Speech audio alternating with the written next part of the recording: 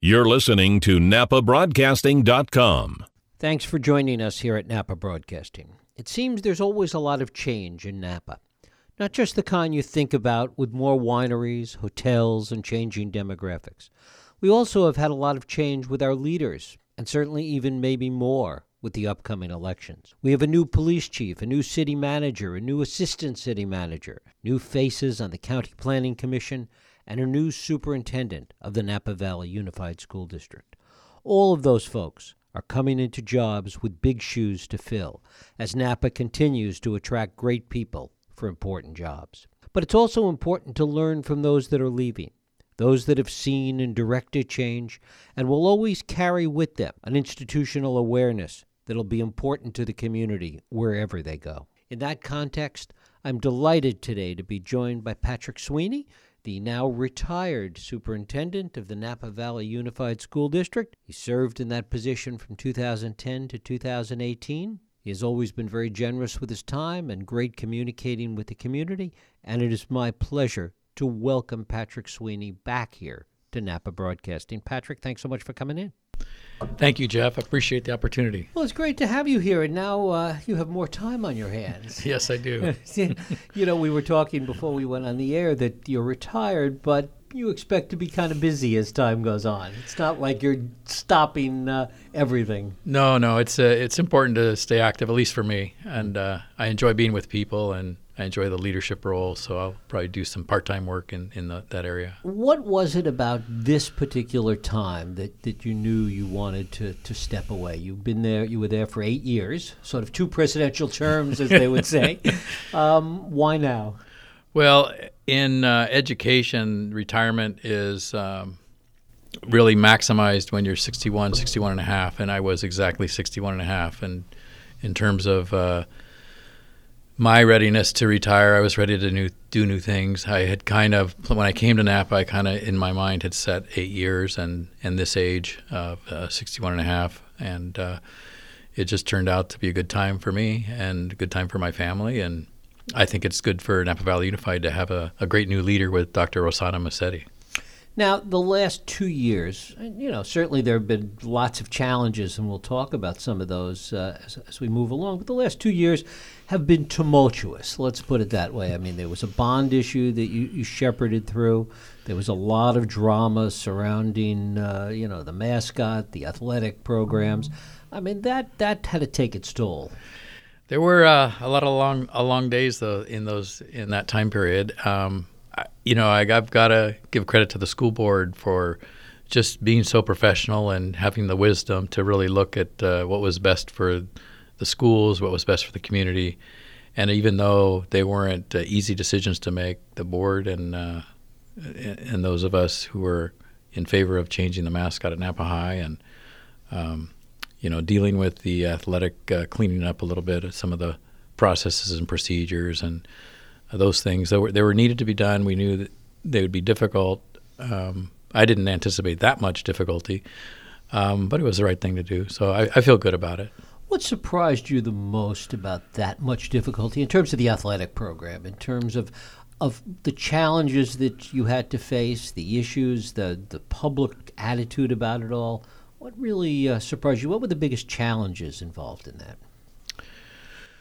Well, I think there were a lot of habits that were in place that really don't correspond to this day and age in terms of how we do things. And some of those habits were personalized, and people took it personal when we said you need to change and do some things differently. So that was a little surprising that there were some, I thought, rational reasons to make some improvements, and the pushback became personal. Mm-hmm. Did it take its toll on you? I think in the short term it did, but over the course of going through that, believe it or not, I became more spiritual. So it's I don't want to get too religious in this conversation, but when those things happen, you kind of dig deep within yourself, and you realize the work is bigger than one person, and actually it helped me grow. So kind of I'm grateful that it happened, and I'm grateful that I was able to worked through that. At the time, it was difficult, but I also felt like I grew as a human being, and that's what these jobs are so great at. They humble us, and I think if we reflect, it can make us a better person, and I think I became a better person through it. So even though those difficult times are, not necessarily wanted or anticipated, they're important for us to grow. One of the dangers of those kind of situations, or personally, is that they become the focal point of your tenure, of your 8 years there, when in fact, long before that issue came up, there was an awful lot that you did, an awful lot that you accomplished, and it sort of gets pushed to the back burner. That's one of the that's always the case in politics when something difficult happens. Well, that can be true, but that's not the way I look at it. I do look at the whole 8 years, and I do look at the support. There were a lot of people that were supportive, but they were just quiet. They didn't want to be in the fray, and they wanted to stay out of the fray. But through that time, there was a lot of support, and it was good to know that people that I respect felt that the board and the school administration were doing the right thing for the right reasons. And even though it's politically unpopular, and people may remember that more than other things, I know what we did, and I know what I made mistakes at, and I felt good about doing it. I could have maybe done a couple of tactical things differently to make it a little bit smoother for people, but you kind of do what you got to do, and you hope to do it in the right way. And it's like I said, it's a learning process. It was a great experience. This school board is amazing, and they have such leadership and courage. And even though they're elected, they don't let being elected get in the way of making the right decision. And what I've seen, just in the course of my life, is whether it's national politics or state politics, international politics, people will sacrifice doing the right thing for what's politically expedient. And so in that way, it was a pleasure and an honor to work with this school board. Do you think, and I want to move on to other things, but do you think that in the past year and a half, 2 years of all these issues, that the tenor of the times in general, kind of the noise that we hear nationally, the way people vocalize their objections to things in a less civic way, let's put it, it's a nice way of saying it, that somehow filtered down into the way this played out? I'm not sure. I can't speak to that because I don't know enough about it. I do know that social media plays a bigger role in expressing discontent and trying to get people to agree with whatever whether it's for positive things or negative things or things that I may not agree with. The social media really can make things happen that look bigger than they really are and sound bigger than they really are. I think the social media, because when you look back, like in the Civil War and pre-Civil War, there was a lot of mean things said against from one politician to another, right? But they didn't have social media to get it out there so quickly and so broadly. That part has been a challenge, and I think no matter what role you have, whether it's with city or state or school districts, that communication piece is super important. And fortunately, we were able to hire Elizabeth Emmett as the director of communications that helped us with that. But it's a very complicated and it can be volatile if no matter what you do, it can be just another thing to deal with. And yes, does it distract? Absolutely, distracts from the work. And that's the part that I wish we probably couldn't have maybe worked on, was not to be distracted, because I think that's the one thing that in leadership roles they say that it's not about fighting your opponent. It's when you can distract the leader is when things don't get accomplished. Talk about when you first came here and what you saw at the time as some of the challenges, some of the goals, some of the things that you set out that you wanted to accomplish at that time, and a little bit about how that played out.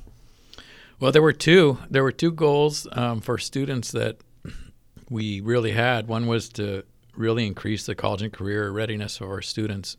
And the other one was, and we wrote it into 3 goals, but there were really 2. One was increase college and career readiness, and the other was to really develop the 21st century skills, communication skills, critical thinking skills, collaboration skills, those things that we need in the workforce and we need in life to be successful, those 21st century skills. I think those 2 goals, college and careers for all kids and 21st century and life skills, those were the 2 that we focused on. The board was very clear. Even before I came, John Glazer, Dr. John Glazer, the former superintendent, he and the board had set those goals, and we just did whatever we could to improve them. And a couple things. One is our graduation rate is now over 90%, and I think it was 91% in 2017.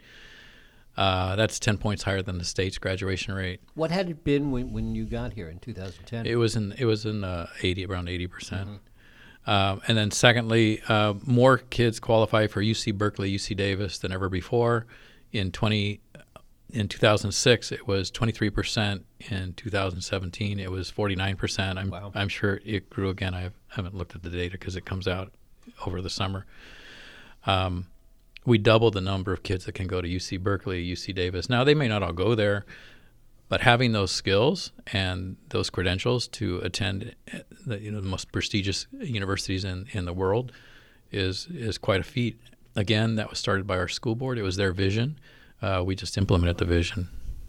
One of the things that was part of that, a subset of accomplishing all that, was bringing project-based learning, PBL, into a real broad base of classrooms in Napa. Talk a little about that. Well, that was the second goal, and it was amazing to see go from one school, which was New Tech High, which has 20 years of fame, if you will, for doing this kind of work, where kids are working on projects on real-world applications to their learning, to move to 13 schools doing the same model as New Tech High. 13 schools, and then we have another 3 schools are doing International Baccalaureate, which is a similar but different, a little bit different, but a similar approach to having students work on real projects. We have a Artful Learning magnet school that's now Willow Elementary School. So I would say, and the other schools are making progress. It's just those 13 schools are doing it every single day, and the International Baccalaureate schools and the Artful Learning, they're all doing it on a regular basis. The other thing I'm proud of is Pueblo Vista was just really tanking with their scores, and we opened it as a dual immersion school, dual language immersion, where kids can learn Spanish and English, and now it's one of the top scores in terms of test scores, and that's not everything, but the public likes to see that. But kids are learning 2 languages and 2 cultures, and Harvest Middle School has really improved over the years, and they have International Baccalaureate. Every kid gets Spanish, so they're just all the kids that come from Pueblo Vista or Napa Valley Language Academy attend Harvest Middle School. I'm just so proud of the work they've done to turn that school around. So those are the few things that I'm really proud of. How hard was it with something like PBL, project-based learning, for example, to really bring that into those 13 schools, the resistance, concern on the part of parents, resistance on the part of faculty? Talk a little bit about what that process is like. Well, because we all went to school and we remember how we learned, we sometimes think, well, that's how kids could learn now, which is, the teacher was in front of the class and the teacher told great stories and lectured, and through research, they found that that's not the best way for kids to learn. It is one of the ways that kids can learn, but it's not necessarily the best way. When kids are active, when they're working on something that's important, whether it's climate control or whether it's social justice issues, whatever those are that ignite excitement in kids, that's where we need to be. And it's not always easy for teachers to make that shift because it requires a lot of planning time. If you've lectured and you've been in the same classroom for 20 years, you just kind of pull out your old notes. If you want kids to work on real-world topics that make a difference, you're out trying to research, and where can you learn that? And are there either local or people outside the area that are experts that you want them to come in and do a lecture or do an interview over the network or something, computer-wise that you need to research. So there's a lot of planning involved and mixing the standards, because let's face it, the standards, a lot of them are skill-based still. And so you have to learn them. The kids have to learn them. How do you mix those standards with this real-world application? It's not easy, but we've seen success. And New Tech High is, of course, the shining star, but we've got other stars now. Mm-hmm. And how hard was it for faculty to adjust? There's always a group of faculty that just love anything new. So you have a certain percent of what you call believers or innovators, and then you have a certain group that's called the early majority. They'll get on board when they see it working. And then you have a late majority. That's another group of people who they've got to really see that it's working, and they've got to recommit their time to doing this work. And then you have a few laggards. You do have a few people that are just against it. And what I found is you really focus on the people that want to do it, and the early majority and the late majority, get them on board, and then the laggards, you just got to deal with one individually. One of the other things that, it grows out of PBL in some respects, but it's also something that's been emphasized more, is really this focus on character and character education. Talk a bit about that. Well, it's something that, fortunately NAPA's really focused on for a long time. We don't always out there saying it, but right. we do. We have a great program for our students where we teach character from the elementary and middle and high school. That's one of the C's. We talked about communication skills and critical thinking skills, collaboration skills. Character's another skill that we teach. And it's so important that we all have agreements that there's universal values, there's universal ways that we should treat one another. With respect, with listening, with trying to understand the other person's point of view, that we teach.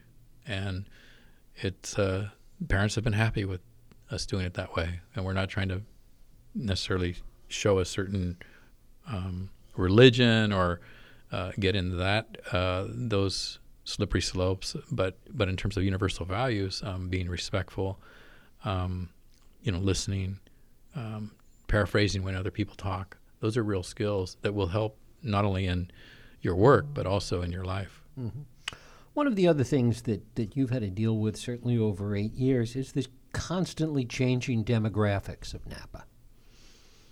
Yeah, but I think the changing demographics is what makes Napa vibrant. And we had a speaker at Rotary last year who said that you need immigration because people are not having enough babies. That keeps the economy strong.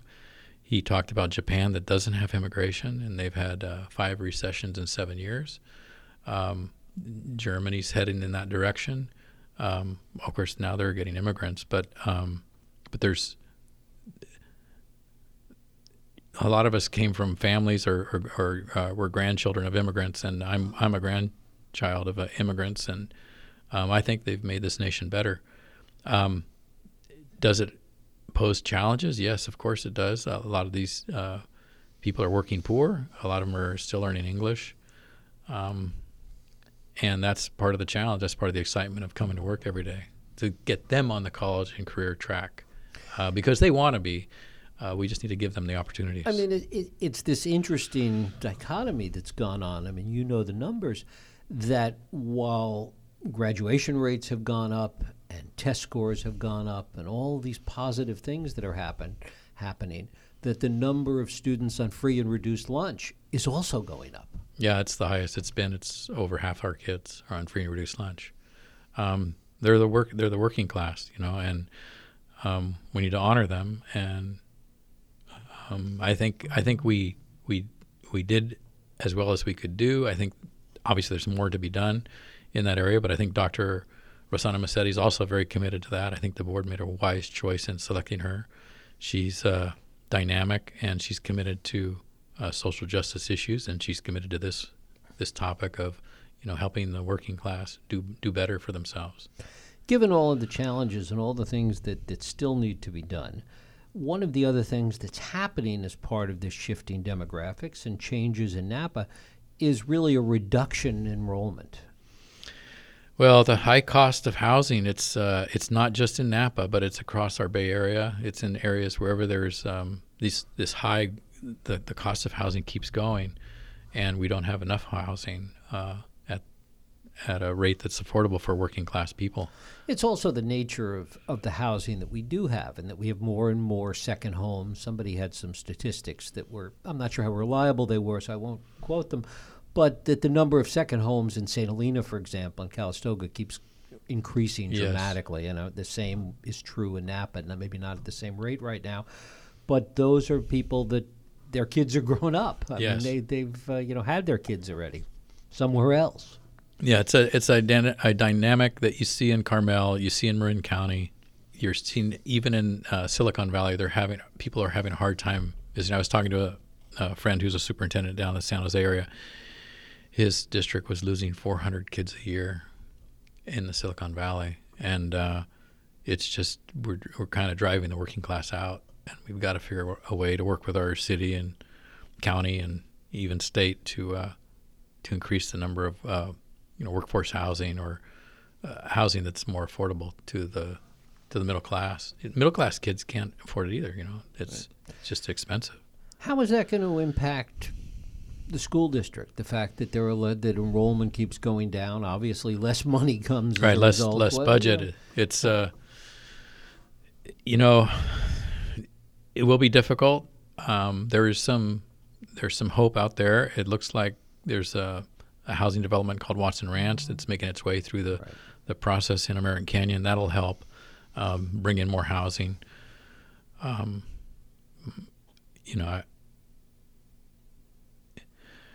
The land people love the land preserve, but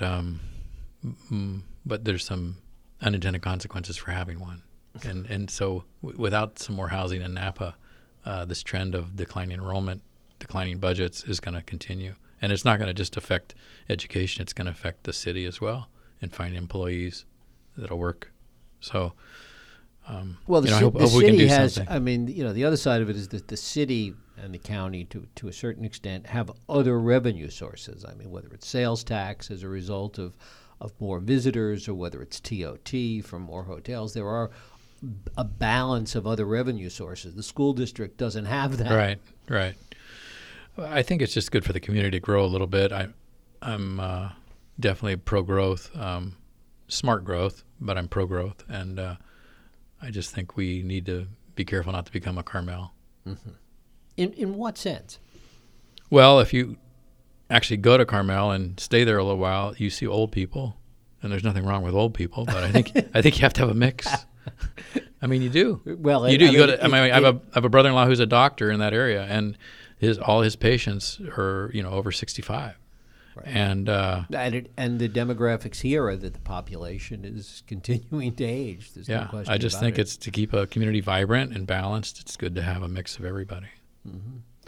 Talk a little bit about some of the areas that you want to stay involved in, not in terms of Napa necessarily, but some of the specific programs and ideas and things that you were involved in here, that the areas you want to stay involved in.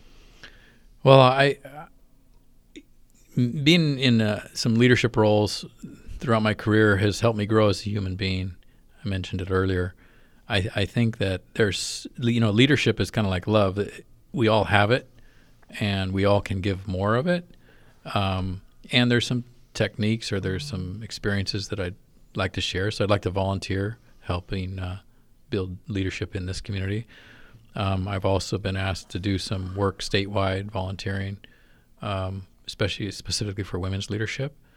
And then I've got some paid things I'll be doing, working throughout the state. And I might actually work in Guatemala beginning in January, 1 week a month, going down and training principals down there and developing educational standards. They don't have educational standards in Guatemala. At least they're not standardized where, from grade to grade, you go up and you learn a little bit more through the grades. They don't have that. In our government, the U.S. government would like to develop Guatemala, Honduras, and El Salvador, develop their economies stronger so they don't have as many immigrants, into the U.S. So it'd be USAID money, and we'll see if that works out. I'd really like it to work out.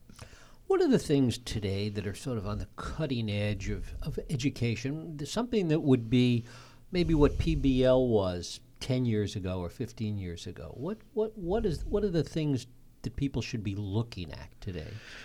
I think the service learning, which is like project-based learning, but you do it with a service, you serve others. I think the service learning is an area that, had I been here longer, I probably would have worked on expanding.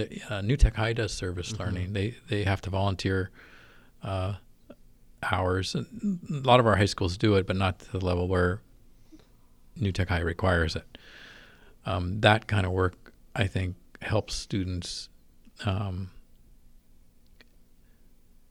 do work that's bigger than themselves, and it can be very gratifying for the person, but it also lets the community see our kids, because a lot of us, if we're not in schools or we don't have young people around us, we sort of see what's on television and we make assumptions about kids in our own community.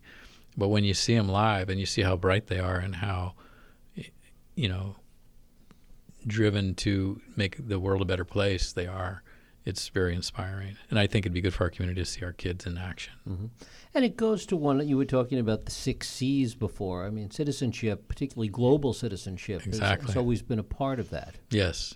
And I think that's where International Baccalaureate, I think the dual language schools, I think project-based learning to some extent are all around the global citizen. And we don't realize how big an impact we can make just locally by thinking that way. We get sort of caught up in our own little world here. Yeah, we want to do our own thing or take our vacations or whatever that might be. And when we spend a little bit of time helping others or serving others, it's can be very, very rewarding. What do you most want to be remembered for the 8 years that you were in that job? I think the fact that we were able to work together. We had good partnerships with the Teachers Association, with the Classified Association, obviously our school board, our administrators working together. I think that's a piece of it. I think helping those students who may not have seen college in their career choices and their future choices, getting them the tools and the vision and developing their own vision, but in helping inspire them to reach beyond. I think that will be important. And I think also just being someone who cares about the working class. I think, I was born into a middle-class family. I had a lot of privileges. I didn't realize it at the time, but looking back, I did have a lot of privileges. And, how do I say this nicely? The system's set up to support us, that we're given privilege. It's just set up that way. And having people that'll help the underprivileged or the people that are new to some of these opportunities, that's rewarding. And I think people saw that. It's an interesting irony that as test scores go up, as there's more thought towards college readiness as being an important part of all of this, that at the same time that we're seeing an increase in free and reduced lunch, that the cost of college continues to escalate pretty dramatically. Yeah, I think the banks, well, you're going to get me into a little political here, but let me just say this. A business can have a foreclosure and go bankrupt and kind of make it through government help. But a family trying to put their child through college who, goes under or has economic issues, there's no protection for the family. And the banks have taken advantage of that. And I think the universities have taken advantage of it to some extent. Let me just say this. I went through community college, and that saved me 2 years of college tuitions. And I think that opportunity exists here in Napa. It's a great community college here, Napa Valley College. And if that economic situation is one that's keeping people back, then they should definitely consider community college as a route. The other thing is, I got to say, those vocational schools, cosmetology or iron, metalworking, whatever those might be, air conditioning, vocational schools, those are great schools, and people can come out and make a great living and do what they love, because I think it's more important than going to college is doing what you love. And maybe it's being a massage therapist or doing work with your hands, building cars or auto mechanic kinds of things. If that's what makes you happy, and that's what people should pursue. Patrick Sweeney, I thank you so much for coming in and sharing some thoughts with us. Thank you, Jeff. I appreciate the opportunity. Good luck with whatever you do. Thank you. Thank you so much. Thanks for listening to NapaBroadcasting.com. Napa Valley Radio for the way we live now.